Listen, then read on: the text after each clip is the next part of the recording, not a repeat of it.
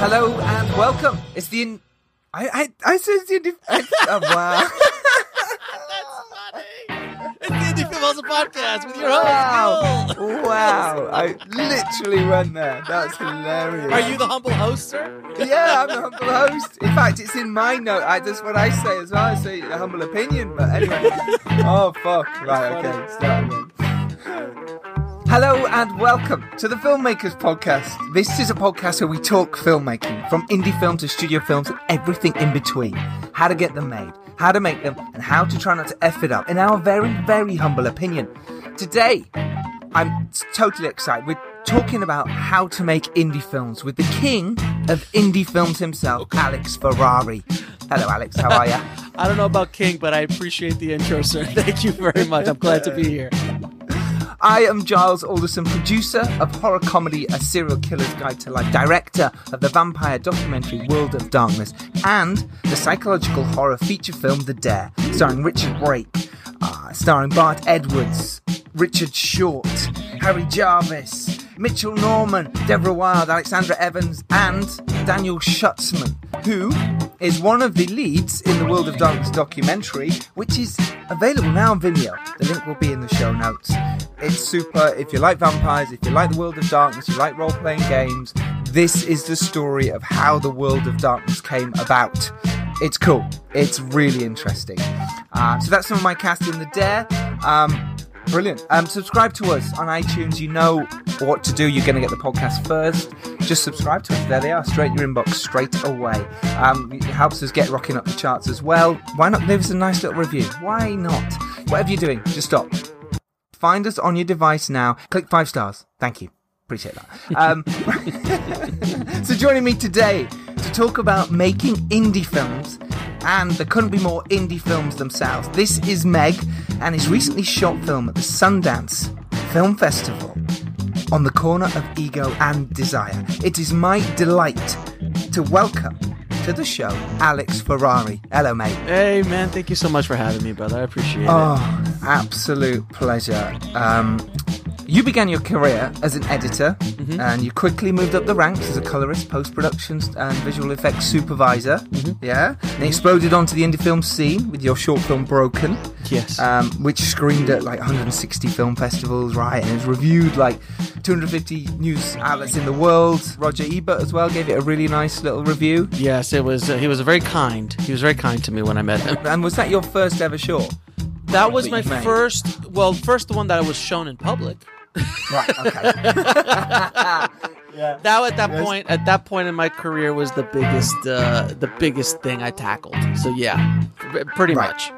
Right. Love that. You then went and directed the award-winning short film Red Princess Blues, which was based on your live-action feature film. Wait, did that make sense? Yes, yeah, live-action feature film script. Yeah, script. Yes, because I never was able to get the financing for that movie. But the short did really well. You had Richard Tyson, who was in Black Hawk Down, Rachel Grant, who was in Die Another Day, and Robert Forster. Yes, Academy. Brown. I mean, yeah, Academy Award nominee. Yes, it was, man, when you work with someone of that caliber, man, it is no joke. It's like he was so on. It was amazing when you work with people like that. It's just like they just do it. It's effortless, especially someone like him who's been doing it for 50 years. It was great. It was great. Yeah, and we did that short, and then we did the animated prequel because we had nothing else to do. So, so that went out and did a whole bunch of stuff as well. I poured a lot into Red Princess Blues and trying to get that movie, the feature, made, and it just didn't work out. It wasn't the way it wasn't my path, but it was okay. We had a lot of fun. What do you think the reason was why it didn't get made? Now, knowing what you've made, knowing what you've done and achieved, and what's the main reason? I think the timing of that project didn't make sense because it was a female lead, and in that time it was a very difficult sell. Today it would probably do a little bit better. It is a genre movie. It is it lives in a weird budgetary world, meaning like a $4 to $5 million world, which is not a nice place to be unless you've got major stars attached. It was a difficult package for its time, which was probably about 5 years ago. If I went out with it again today, maybe it would do better. But I kind of moved on. You know, it's sitting on my shelf. It's sitting on my shelf. Yeah, Maybe sometimes you have to, don't you? Unless a studio comes to you and says, right, what have you got that fits this mold? You go, well, all right, I've got this. Yeah, there's some, dude, you've worked on something for so long and you put so much effort into it, sometimes you have to let it go and Yeah, and look, I was on that thing for 5 years trying to get it made. Yeah. And I went through, I went to studios, I just did so much on it to the point where I was just like, you know what, this is just, I've spent way too much time, extremely way too much money, and it's time to move on. Did you think that sometimes you were the problem? Not because you're not your ability, but because they were looking at you going, well, this guy's not made a feature film. So as much as we might really like the project and we like the short, we love the short, but we don't know if we can make it with the first timer. Was that a problem? Always. Yeah, okay. I heard that a million times throughout my career. On every project I ever was attached to be a feature film director, it was always that uphill battle of the first time director BS, even though I had spent probably thousands of hours on set doing commercials, music videos, not to mention my post experience, not to mention other shorts that I did. You're probably on set more than most people. The work that you've done was like, you know how to work a set. You know what to do. You know how to make a film. Yeah, so it was very frustrating as a filmmaker not to be able to be taken seriously. But you know what, man? And you can only see this from the distance of age and experience. It's that if it's not happening the way you want it to happen, there's a reason. And that's just the way you have to look at it. You can't look at it any other way because, you know, if I would have gotten where I wanted to go in my 20s, I would have probably self-imploded. Absolutely. I would have, my ego was out of control then anyway. But I could only imagine if I would have like started directing and making $5,000 or $10,000 a day as a commercial director, I would have self-imploded. I think I would have destroyed myself. Do you know what? I'd say the same thing as well. It took me 8 years to make my first feature film, and the same thing. If I'd made it earlier, I probably would have bombed. It wouldn't have worked. I wasn't experienced enough, educated enough in life. There was all these things that there was a reason for it. At the time, it felt horrendous when you're so close. You know, you've got Jason Statham attached and you've got Fox Searchlight going, yep, we're doing it. For it all to fall down is devastating and horrendous. Oh, I've been there many times. Many times. And the amount of filmmakers listening to this probably have too. This is just the way it is. Accept it and you've got to move on. You've got to just keep The one thing I right? could say is that sometimes it's better to not get so close than it is to get so close and get it yanked from you. Because that's happened to me on multiple occasions at the highest levels of Hollywood. I can't even tell you the stories. I'm actually going to tell you this. I'm going to tell that story in another day and another time. But I've been so close so many times, been attached to so many projects, met so many different movie stars and producers and, you know, billion-dollar, you know, actors and all that kind of stuff. And still, when it gets pulled away, you're like, why are you showing me this? Yeah. Like, why universe are you just torturing me? I'd rather be that poor independent filmmaker in his mom's basement who has never been even remotely close sometimes. Yep. Because you're just like, it's so brutal on you. It's really brutal. It doesn't make sense either. It just doesn't make sense. And they just dismiss you like, well, don't worry about it. It's all right. You know, move on. And you're like, what? But I've told everyone. And that's a lesson as well. Ooh. Don't tell anyone. Shut your mouth. And that's dangerous for us because we have podcasts. Yeah, well, yes. There's a few things I go, I better cut that out because I've talked about a project, you know, and you go, well, it's not definitely happening yet. It's true. But we talk about as the ones we've done a lot rather than the ones that we met. I've noticed you're very good at that. But you won't. Especially with On the Corner of Ego and Desire. I love the way you deliver that. It's kind of, there it is. I've just made a feature film. Brilliant. Absolutely brilliant. So I'll tell you a little bit about This Is Meg and how that got going so the audience can kind of hear that, because that was a very specific difference then from On the Corner of Ego and Desire. I actually put my complete balls out there on This Is Meg. I'm like, guys, we're making a movie. I'm going to do it, and I don't know how it's going to happen, and we're going to just still go do it. And I crowdfunded it. And we just went through this whole process, and I had no idea how it was going to turn out, but I was talking about it the entire time. So I literally, I could not fail. I had to present something. But yet with that fear of oh my God, what's going to happen, it was very liberating because I just said to myself, I don't care what happens. I'm gonna give it my best shot, and nobody in my community is gonna bust my balls about going after it. So I'm just gonna go do it. And the way my mentality was, you know what? If it doesn't go the way I want it to, screw it. I have Indie Film Hustle I can go back to. Well, exactly. And the Indie Film Hustle is brilliant. It's a platform that helps indie filmmakers. You go on there, you want to know something, it will tell you. There's so many podcasts, there's so many blogs and articles that you cannot fail.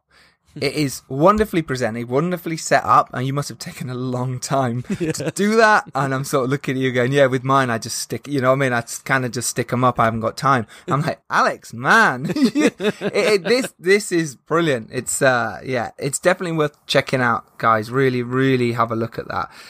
So you run the podcast. I run the podcast. I run now 2 podcasts. I run the Indie Film Hustle podcast, and then now the Bulletproof Screenplay podcast, which is dedicated just to screenwriters. IndieFilmHustle.com, as well as the YouTube channel and all the social media platforms and all that stuff. I do pretty much everything myself.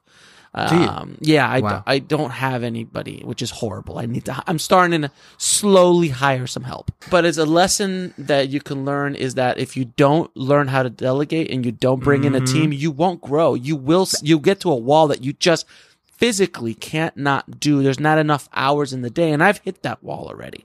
Yeah, I imagine. I've hit that wall completely. And when I was making the movie and was doing posts on Ego and Desire, there was 6 weeks that I was still putting out 2 podcasts a week.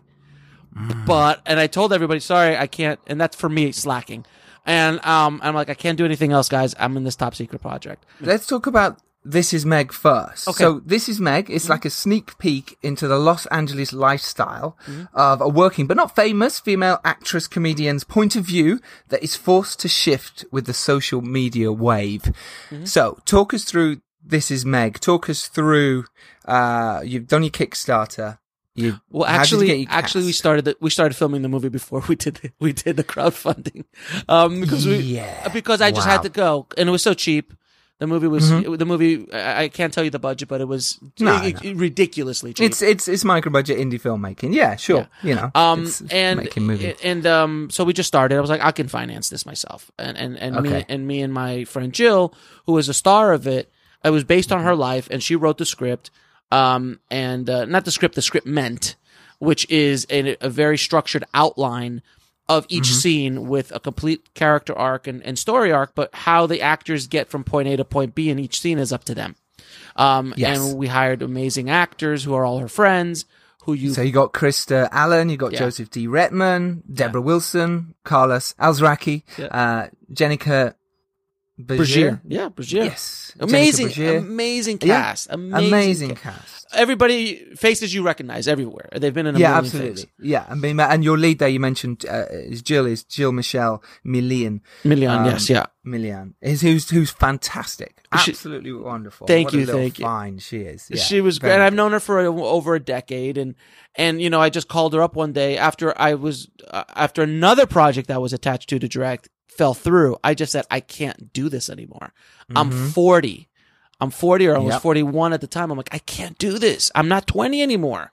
I have to just, you know what? Screw it. I'm going to do what I preach about. I'm just going to go out and make a movie. Screw it. And exactly what I did. And I called her up. I said, hey, I want to make a movie. I want to make a movie about your life, about what you're going through as a female actress and stand-up comedian. And I'm going to direct it and you're going to star in it. And she's like, okay. And a month later, we were shooting. That's the way to do it. For people listening out there, just do it. Do it. Find people you know and go make that film. Right. I love that. And then we just found the resources that we had at our disposal. It's like, okay, we can write scenes around my house. I have 2 or 3 scenes in my house, 2 or 3 scenes at your house. We'll ask you some of your friends that they could borrow their houses. And we just did that. And we literally we shot it in 8 days over the course of 6 weeks. Clever. Yeah. We had to work around their schedule, which was great actually, because I was editing during that time, and I could see how the things were working. It was wonderful. Yeah, so if something wasn't right, you go, actually, we just need a pickup of that. Whereas you can't do that when everyone's left and someone's grown their hair or cut it or whatever. Right, or change the color of their hair like Jill did. Yeah, exactly. But anyway, so we did all of that. We put it out there. We world premiered at CineQuest, at the CineQuest Film Festival. Yeah, that's a great festival. A great festival. And then we eventually put it out on, we self-distributed it. Ourselves on all the online platforms that you can think of, as well as getting it sold to Hulu. So we actually, Hulu is very big here in the States. It's kind of like Netflix, but it's like Netflix's competitor here in the States. And all the, like 3 studios own it. I think like Disney, Fox, and Warner Brothers. They all have like a piece of it.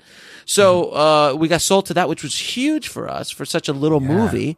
And then we also sold it internationally. We sold it in China. We sold it in South Africa. We sold it in different territories through a traditional distributor who took over the international rights for it. Yeah, was that involved? Was that working with Distributor? Yeah, well, for Distributor was for the self-distribution stuff.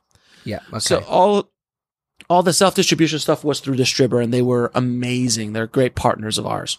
Yes, it's a clever way of doing it. What made you want to do it that way? I think I know why, but it'd be good for I needed to prove it to the Indie Film Hustle tribe. I needed to. There you go. Yeah, I needed to prove a model that worked. And I was like, look, I might preach about this stuff, but I went out there, put my balls out there, and I did it. And here's I walked them through this entire process while I was making it. So it is doable, and it is very doable to do. And it's something you can replicate. And sure, I had actors that, were, probably bigger than your general indie film's going to get. But the model is there. And by the way, none of these actors were like box office draws that are going to like bring me millions of dollars. It didn't work that way. They were just all faces that people really knew. And they were, at the end of the day, just good actors, great, amazing performers, that I was able to work with. But that's why I did it. I wanted to just kind of, and also the big other reason I wanted to do is I wanted to prove to myself that I could do it, because, and I think so many filmmakers come up with this idea of the feature film or the web series or whatever they're trying to do as this big giant mountain that has to be climbed. And when you do something, it has to like be super successful. Like, it has to be Reservoir Dogs. It has to be El Mariachi. It's got to be Paranormal Activity, whatever, off your first bat. And it doesn't work that way. And I always use baseball as an analogy. It's like, if you're going up to the plate every time swinging for a home run, you will strike out. But if you go up there, look, I'm going to hit a single. I might turn that single into a double. And that's what Meg was. It was a single that I turned into a double. And it was a success. I got on base. I could prove myself that I could hit the ball.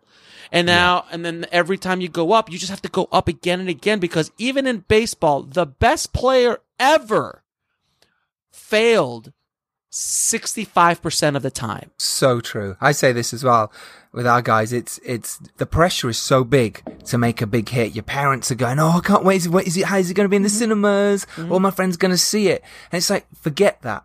Make the film that's right for you, and don't expect it to do big guns. Just make a film. And like Alex is saying, just hit it. Do the next one, the next one, the next one. Think about the long game rather than suddenly becoming an overnight success. Because the Sean Baker example is perfect with Tangerine. That wasn't his first film, but a lot of people think it was. It was fourth or fifth. Yeah. Exactly. He'd been around a long time making movies. So Alex is exactly right there. Just, it's a great example, and we should be listening to this. So can people see This Is Meg in the UK at the moment? Yes, it should. In the UK, it still should be on iTunes. You could always go to Vimeo and you can rent it or buy it on Vimeo.com as well. So there, for anywhere internationally, you can rent it or buy it there as well. Perfect. And I'll put this in the show notes as well, so you can go and watch it and support Alex and support indie filmmakers, as I presume you're doing all the time with all my guests, is supporting them. And if not, just at least following them on Twitter. It's the least you can do for this. Yeah. Absolutely agree. So let's talk about On the Corner of Ego and Desire. Now, this is the film you made at the Sundance Film Festival when the Sundance Film Festival was happening. Yes. This is genius. Absolutely fucking genius. It's three hapless independent filmmakers. They make the trek to the Sundance Film Festival and go through absolute hell in search for the elusive producer that is supposedly going to buy their independent feature film. All within 24 hours. Ignorance, foolishness, and above all, ego drive the team to implosion as they struggle to realise their filmmaking dreams. People keep on looking at me. They might just think that I'm somebody who's already famous.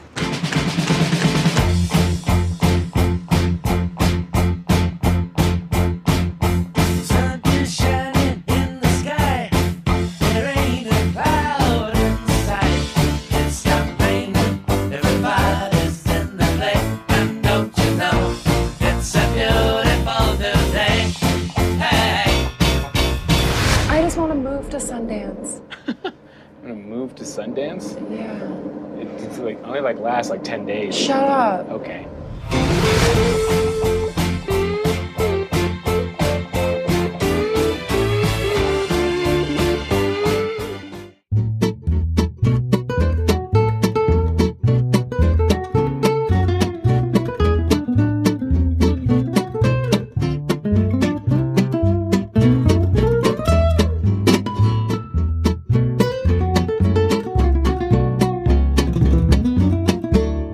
Absolutely fucking brilliant idea. Thanks, man. What a genius idea. Why would no one else have thought of this? This is ace. And the trailer's great, by the way. I just played it then. Oh, thank you. The teaser trailer. I'm going to come out with a story trailer soon, but that was the teaser trailer to kind of get people excited about it. Okay. So why come up with it? How did it happen? Man, it is the strangest story you can imagine, but I have a friend of mine. His name is Adam Bowman, who is my co-producer on this. And he and I, the year before, did a bunch of interviews at his condo that he owns at the bottom of Main Street, at Park City, Utah, where the Sundance Film Festival is every year. So he's been to the Sundance Film Festival probably about 20 times. I've been there probably around 6. And we're sitting there in, I think it was October, that we were sitting there okay, let's battle plan what we're going to do this year at Sundance.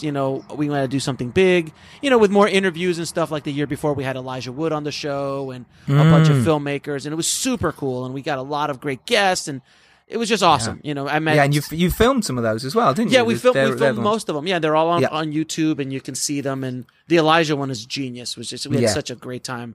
And so we were okay, we got to do something bigger, and let's see, what can we really do? Because that first year we were kind of just running and gunning it. And we're all right, let's think about it. And we're sitting there in his office, and I just, for whatever godforsaken reason, I turned to him and I said, I feel that it would be irresponsible of us not to shoot a feature film at Sundance this year. And he goes, continue. And I literally, at the moment, I had not given this a thought at all. I swear to you. From the moment that I said, I think we should shoot a movie at Sundance this year. And then he's like, okay, what are you thinking of? I'm like, why don't we shoot about a story? And I literally came with it up on the fly about 3 filmmakers that are chasing a producer and trying to sell a movie. It was originally a script, but then we turned it into a movie because we thought that would even be better, of trying to sell a movie that they had no business making, and they make every mistake in the book on how they made it, how they're trying to sell it, and every mistake in the book about Sundance. Because there's so many nuances of people who've been to Sundance who they don't think about the altitude. They don't think, obviously, the cold weather, but the altitude, which will kill you.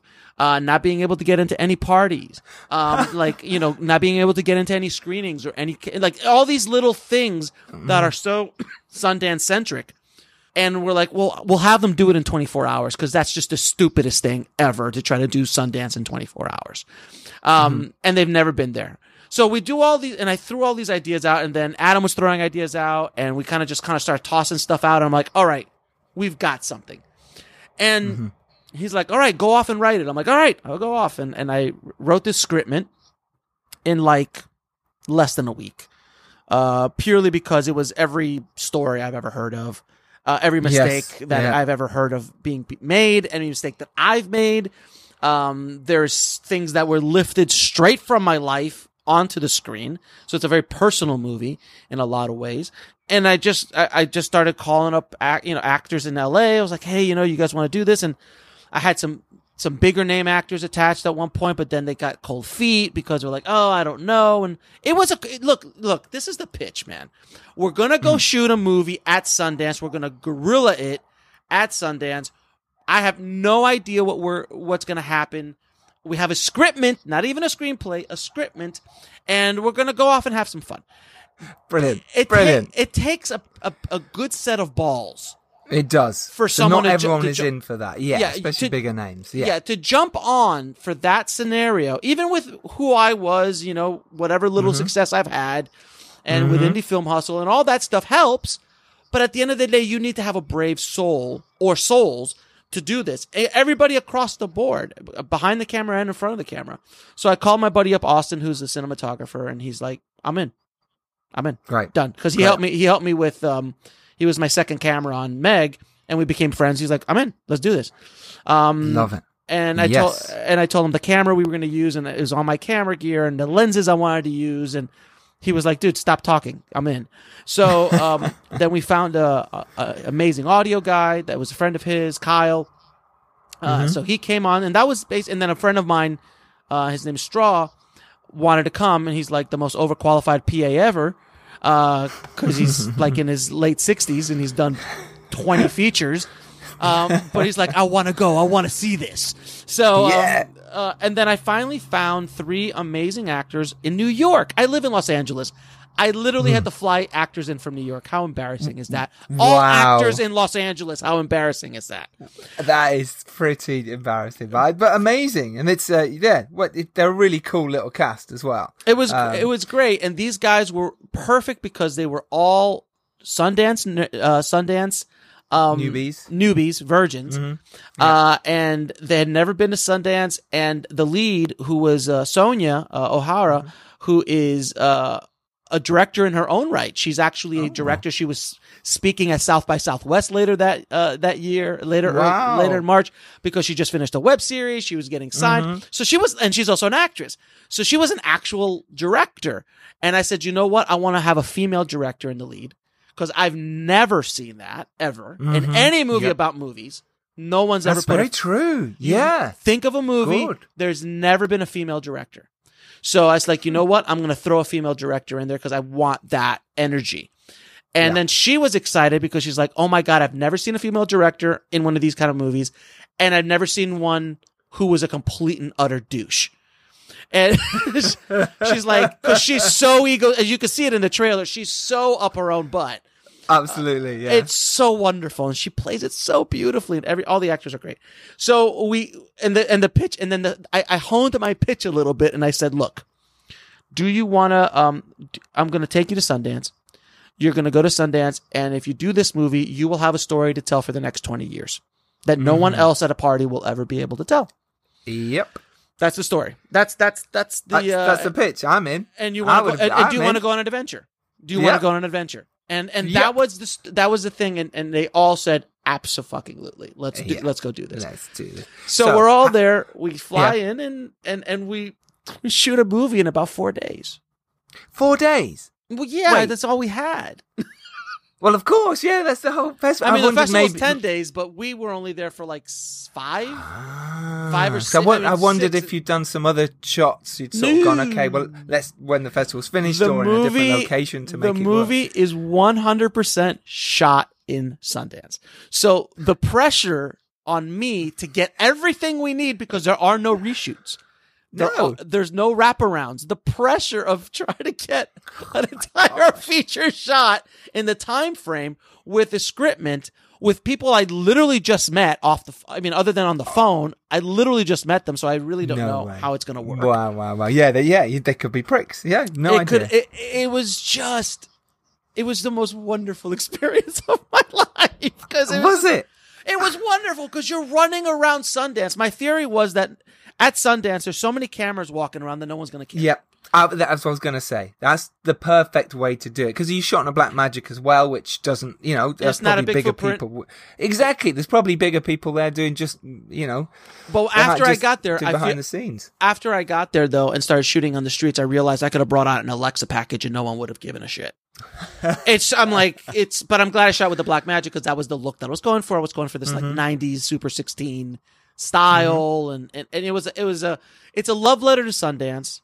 It's a kind of a bittersweet love letter to Sundance because I've never been to Sundance, like in the festival. Most people listening to this podcast will never be in the festival. It's just the reality of the world. And so it's kind of bittersweet, but it's still a love letter to the festival. It is definitely a love letter to Park City during the festival. And it is basically a satire of independent filmmakers. I wanted to make a Spinal Tap. This is Spinal Tap for independent filmmakers, about a movie about trying to sell a movie, which is something that I've never seen either. I've only seen movies about making movies, not about the journey of trying to get the end bit. Yeah. Well, I mean, imagine if you got into Sundance with this. I mean, I'm sure you've thought about it, but no, I've never thought about it. Of course I have. How meta would that be? Like, how meta would it be to be the scene out in front of the Egyptian while we're playing in the Egyptian? Yeah. I think the space-time continuum would crack. But how wonderful would that be? How amazing, and how hey, let's not well, no, look, when I filmed it, it was it was literally this year. So and then we were done with post-production in 5 weeks. Because we were rushing for another festival submission.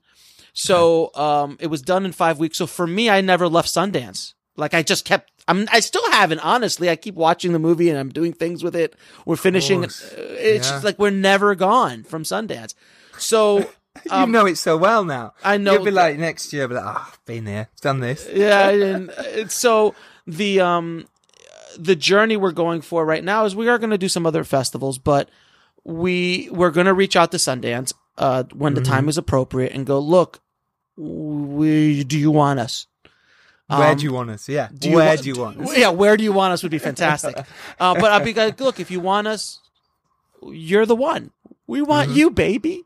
But in many ways, like if we get offers, for U.S. release, for international releases, we're submitting to Toronto and other big festivals as well, which would be amazing. But obviously a movie shot about Sundance would be amazing to if we were premiering at Sundance or Slam Dance, for that, mind you.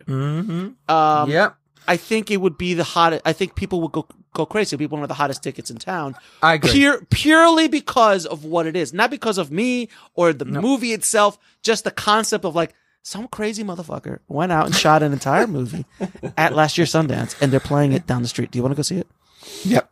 Every filmmaker I've ever told this to about this movie, they go, stop it, just take my money. Yeah. Well, that's what's great about this idea, is that regardless whether it gets in Sundance, Slam Dance, wherever it goes, is that people like me, like a lot of my listeners listening, will want to watch this movie. Because we all like watching movies about behind the scenes, because we all go, yep, I've done that, I've been there. This is perfect. You know your audience, you know the people who want to watch it, and you absolutely wonderful. Did you have any issues filming it then? So you're in Sundance. Did you get permissions? How did it work? You're adorable, sir. You're adorable. Thank you. I've been told that. Permissions. Listen, man. Look, we went around and shot everywhere. Right. I mean, we walked into restaurants, sat down, and started shooting. Now, the restaurants were so cool that they're like, do you want us to turn the music off? Wow. I mean, we walked. Oh my gosh. We shot in the bookstore, Molly's Bookstore, which is famous in Park City. We shot at the chocolate factory there. We had employees from there in the movie. We shot with bouncers out front of places that we couldn't get into, and they're like, sure, we'll be in the movie. And they were in the movie. We shot on the trolley. We shot on the buses. Everywhere, and everybody was like, "Hey, do you need any help?" Because no one really knew what we were doing, because no one believed us. Anytime anyone asked, like, we're shooting something for YouTube, like it just didn't because no one's ever done it. No one would believe us that we were shooting the movie. Who in their right mind would go, what? Oh, come on, this is, whatever. But I think the level of the ballsiness that we got is we actually shot at Sundance Festival headquarters. we literally walked in and shot 2 huge scenes in festival headquarters. That's fucking brilliant. And I'm like, we're driving in the bus. We're riding the bus to the festival headquarters, and we're like, I tell the cast and the crew, I'm like, dude, we're going to the belly of the beast. Let's do this. And, and we just walked in the middle of I'm telling you, literally in the middle where everyone could see, we sat there and shot a scene. That is just ballsy. It's just, and we shot multiple takes too. It wasn't a one taker. We shot. We're like, okay, turning him round. Yeah. And let's do the other side. Let's get a wide. And then we used the Slate was my iPhone. I used the app, the Slate app. The app Slate. There you go. And then people, it's not drawing attention. But I imagined if you turned to a few of the people who were there and said, can you guys just move away? Oh, I did that. I did that too. Oh no, I have that. They were literally in a shot, some groups, from Japan. They're talking Japanese. They sit in front of me. I'm like, they're in the middle of my damn shot. We're rolling. Yeah. And I literally walk in. I'm like, excuse me, we're shooting here. Can you move over, please? And they're like, oh, sorry. And they just walked away. It was just surreal. It's surreal, dude. The only issue, oddly enough, we had was the big party scene that we actually shot at our place because I was batting off drunks left and right. Because we actually shot at a party, a real Sundance party, which we throw every year. And it's 300 people. Well, your party, your own party. It's our own party that we shoot, that Adam throws every year. It was insane. How did you deal with noise levels? And I know you're saying at certain times you tell people to tone it down, but when it's a party, and I know it's yours. Labs. What did you do? Labs and boom. And oddly enough, it worked. I mean, and it's it's the best sounding thing I've ever done. It's shocking. I have to give amazing credit to both Kyle and my sound post guy, Lucian, who both they're geniuses. And it sounds amazing. And this is from a guy who's delivered 50 odd features in a professional environment over the course of my career. It is professionally, I could not believe how good it sounded. And oddly enough, I didn't believe how amazingly it looked. Austin did an amazing job. And then I Austin Nordell, right? Yeah, Austin Nordell. And then I also color graded it. So I knew what I was going to get out of it. And that little camera was amazing. I showed it to Black Magic and they were like, holy cow. How did you do that? And I'm like, that's insane. It's genius. It's really good. And so in terms of, did things evolve when you were there? You suddenly saw something, you went, oh, we've got to shoot that. Right. Let's have this scene here. It was the only thing I can compare it to is jazz. Oh. Because it's improvisational directing as well as writing, as well as performing.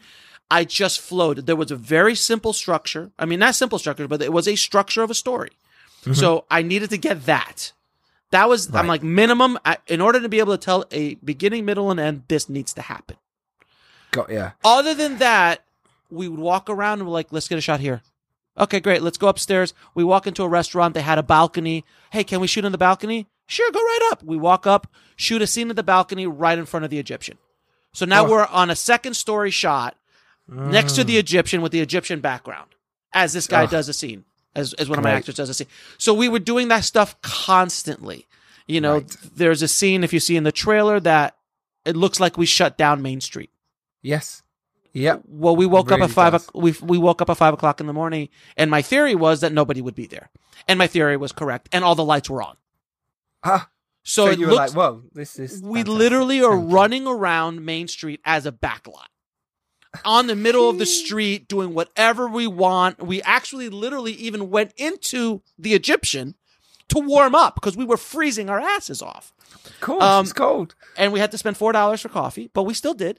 And we're in the Egyptian. We actually I had shot an interview there while we were inside. Like, hey guys, what are we doing? And so really, yeah, because it's surreal, dude. The whole thing was so surreal. We went so fast that it doesn't make it. It seems like a dream.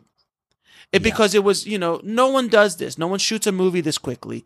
No one does this kind of filmmaking in this kind of place. No one had ever done it before. I expect after this movie I expect that there's going to be more films being shot at Sundance next year. I just have seven crews all there. I just really feel that that's going to happen. So I really need to get this movie out as soon as possible.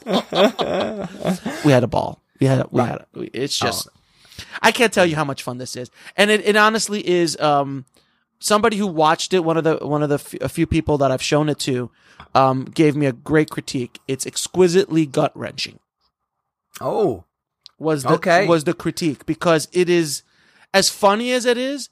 There's a lot of heart in it, and you can tell there's a lot of pain from the person who made it, and tremendous amount of truth. Actually, so much truth it kind of washes over you. It is there's some scenes that will make you cry, because I cried while I was editing them, and it's the story of every filmmaker and what they're trying to do. And if you're a filmmaker and you watch this and you don't tear up a little bit, you're dead inside. I can't wait. I can't wait to watch this. And what about distribution for it? You're going to do the same thing you did with This Is Meg and push it out yourselves? Well, what we're going to do, look, I could literally put this movie out tomorrow and we could start selling it. Literally, I could put it out and we could start selling it tomorrow to my audience and to your audience, and it'll start. I could easily do that, but I think the film deserves the opportunity to see where it can go, because I love the film. It is the best thing I've ever done personally, in my humble opinion of my own work. It is the most accurate and the most of me I've ever had in any film. And I love it. I absolutely love the film. And I've shown it to a whole bunch of people here in LA, that are friends of mine, and industry people and non-industry people. And people really seem to enjoy it, especially industry people. Like, they just get it wholeheartedly. Yeah, absolutely. So in terms of, the distribution side, what are you going to do? We're going to go through festivals first and see what opportunities present themselves. There's always there's always the option of going self-distribution. There's always going to a smaller distributor or whatever, but I want to give it the opportunities at the festivals and see if we can get picked up by a bigger distribution company. Maybe we could even get a small theatrical. Maybe we could get an international distribution on this, because it is a small community, but there are a lot of filmmakers out there, and this is so perfectly built for filmmakers, and that audience and cinephiles, that it really, I mean, it's literally constructed for them. So we'll see. Not only that, it's a slice of life, a slice of history from the Sundance Film Festival that will always be on film. I hope so. That is cool. That is something it would be awesome. It is awesome that Sundance 2018 will live in this film forever, and all of the magic that happened that year will live on this. Alex, obviously you do this a lot and you give advice to filmmakers a lot, but you've not done it on the Filmmakers Podcast yet, and this is your first appearance, and you'll be on again, I'm sure. Could you give some of your best advice to the tribe here in the UK? Wow, man. I think the biggest thing is to get out of your own way, stop being afraid, and just go out and do it. And I know a lot of people say that it is to do that, but don't be afraid. It took me 23 years to figure that out. And I don't want you guys to have to go through that, or it took me 20 odd years before I made my first movie, because I was afraid, because I was waiting for everything to be perfect. And when you have those kind of conversations in your mind, like, I need to shoot on the red camera, or I need an Alexa package, or I need this actor, and I need $1 million or more to make this kind of story. And it's excuses. It's all bullshit. It's something, it's excuses that you're making to yourself because you're scared. Because you're scared to just go out there and do it. Especially when you're starting. When you're moving along a different level in your career, that's different. But when you're starting out and you're coming up with those kind of excuses, is because you're scared. And that's nothing wrong with fear. We all go through it. We all need it. And we all need it there so we can overcome it. Because that's what courage is. Courage is going forward even though you're afraid. Amazing. And that is what you need to do. And in today's world, with today's technology, there is no excuse. If Sean Baker can go out and make Tangerine on an iPhone, if I can go over to Sundance and shoot for 4 days with a $1,000 camera with 2 guys, basically, one camera guy, one audio guy, and myself, and run around the all of Sundance with a monopod, not even a tripod, a monopod with actors, and shoot a movie that hopefully will impact people's lives in one way, shape, or form, then you guys can do it too. And that was another reason why I wanted to make Ego on the Corner of Ego and Desire, because Meg was one thing, but this is a whole other level of what can be done. You know, Meg was safe. We were in houses. We didn't kind of go out anywhere. I was a little bit more timid. This is balls to the wall. Let's go out and make a movie. And I'm just going to go and do it and run and get what I need to get and go. Be safe about it. Don't steal anything from anybody. Don't break the law. Yeah, have insurance, but go and do it, and don't let anything get in your way, especially yourself. Because out of everyone listening here, I guarantee you, most of the obstacles in front of you, you have placed there. And you've got to get those obstacles out of the way, because there's plenty of obstacles waiting for you in this business. So why not lighten your load, if you will, and make that journey a little bit easier by not stopping yourself or hurting yourself or giving excuses to yourself. Just go and do it. And I promise you, even if you fail, it'll be a good thing, because if you're going to fail often, because that's the only way you learn, is by failing. Because you don't learn by victories. You learn by failures. So fail as often as you can and do it often. Get it all out of the way at the beginning, so then you can get down to the work that needs to be done. And that's hopefully where I am in my journey right now. Don't say I'm never going to fail again. But I failed so much in my career, and I've been beaten up so much over the last 2 decades. It's almost a surprise we still do it sometimes, isn't it? Well, because we're crazy, man. We're all nuts. Yeah. You know, we have to do this because it's a calling. It's not a career. It's a calling. You have to love this. You have to wake up in the morning and go, this is what I want to do with my day. This is what I want to do with my life. And I don't care if I get paid for it. That's the kind of energy. You should get paid for it, but it's the kind of energy that you need to put out there, especially when you're starting out. Because if you're getting into the business for money, holy shit, you're in for a big surprise. If you're getting into it for fame, holy shit, you're in a big surprise. This is a ball-busting, brutal fucking business. It's brutal, and it will beat you down to a place where you will never understand. But as the famous Rocky Balboa once said, it's not about how hard you get hit. It's about how hard you get hit and keep moving forward. Alex, that's fantastic. Thank you so much. I've really enjoyed listening to your journey, not only on the podcast, but today. This has been wonderful, real insight for our filmmakers, the guys who are listening and also listening to your podcast, to say, you can do it. There is no excuses. Get out there. Go make your film. Grab your mates and go shoot something. Prove to whoever you need to prove that to, that you can make a film. Do it. Get on with it. Get on with it. Alex Ferrari, you are a star. You are absolutely someone who's wonderful in the indie filmmaking scene, and I appreciate everything you do. I honestly mean that. A real inspiration to me, so thank you. Thank you, my friend. I appreciate it. That's humbling, so I appreciate that. And thank you for the good work you're doing on the other side of the pond, man. Thank you. Thank you. No worries. And I know that both our podcasts go across. I know I've got a lot of American listeners, and I know you've probably got a lot of UK listeners like myself. So it's nice that we're all mixing it up. Well, I'm sure we'll meet at some point and have a beer about all this. Sundance next year, man. Come on. Sundance next year. I'll be there regardless. So you gotta come. When we'll just put it on, we'll set up a screen somewhere and we'll just show it anyway. There will be a screening on the Corner of Ego and Desire at Sundance this year. Somewhere. Yeah. It's Somewhere. Going to happen. It has to happen. Okay. But if it's not at Sundance, it's at Slam Dance, and if it's not at Slam Dance, it's going to be in our condo. So yes, exactly. It'll be a screening, and if not, it'll be in Rain Dance over here in the UK. So exactly. You know, one of the dances. One of the dances will happen. So where can people follow you? Obviously, they can go to the INDIEFILMHustle.com and look at all the info there and check out some amazing podcasts there.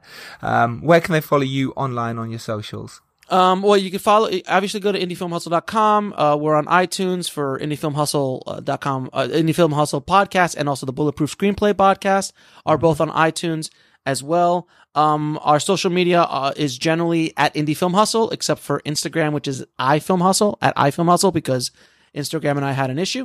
It's a long story, another day, but sure. We're cool now.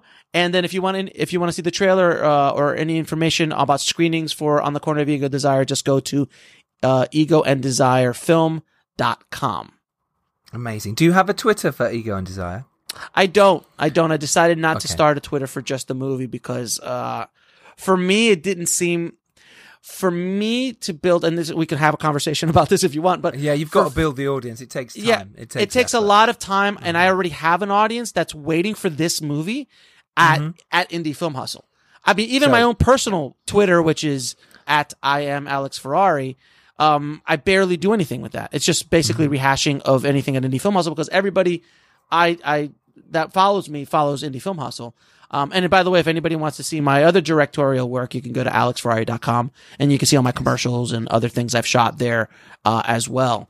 Perfect. And this is Meg. They can, it'll now be, because you'll have put I'm it gonna back call on. I'm literally going to drop an email the second we get off this. It's now back on iTunes, in the UK and in America. So go watch it. You have no excuses not to watch this and support and at least retweet and at least follow Alex 100%. Why not? And subscribe to his podcast. That's what it's all about, supporting each other. Alex, thank you for your time. Oh, my friend, thank you so much for having me. It's been a pleasure. And again, thank you for doing the good work you're doing over there on the other side of the pond, man. Thank you. No problem. You can follow us at Filmmakers Pod. You can follow me at Giles Alderson. Thefilmmakerspodcast.com is where we have all our old podcasts, including ones with Mark Strong, Rupert Graves, so many indie filmmakers. The list goes on. Joey Ansah. I could go on forever. You know who they are. Go listen to them. Find the ones you want to listen to, the ones that are important to you, whether it's screenwriting, producing, directing, and get listening and get learning. Being prepared is everything. You can make your indie film. Know who your audience is, get out there and do it. And remember, if you're lucky enough to do well and rise up, it's your duty to send that elevator back down. Till next time, bye-bye. That was awesome, man.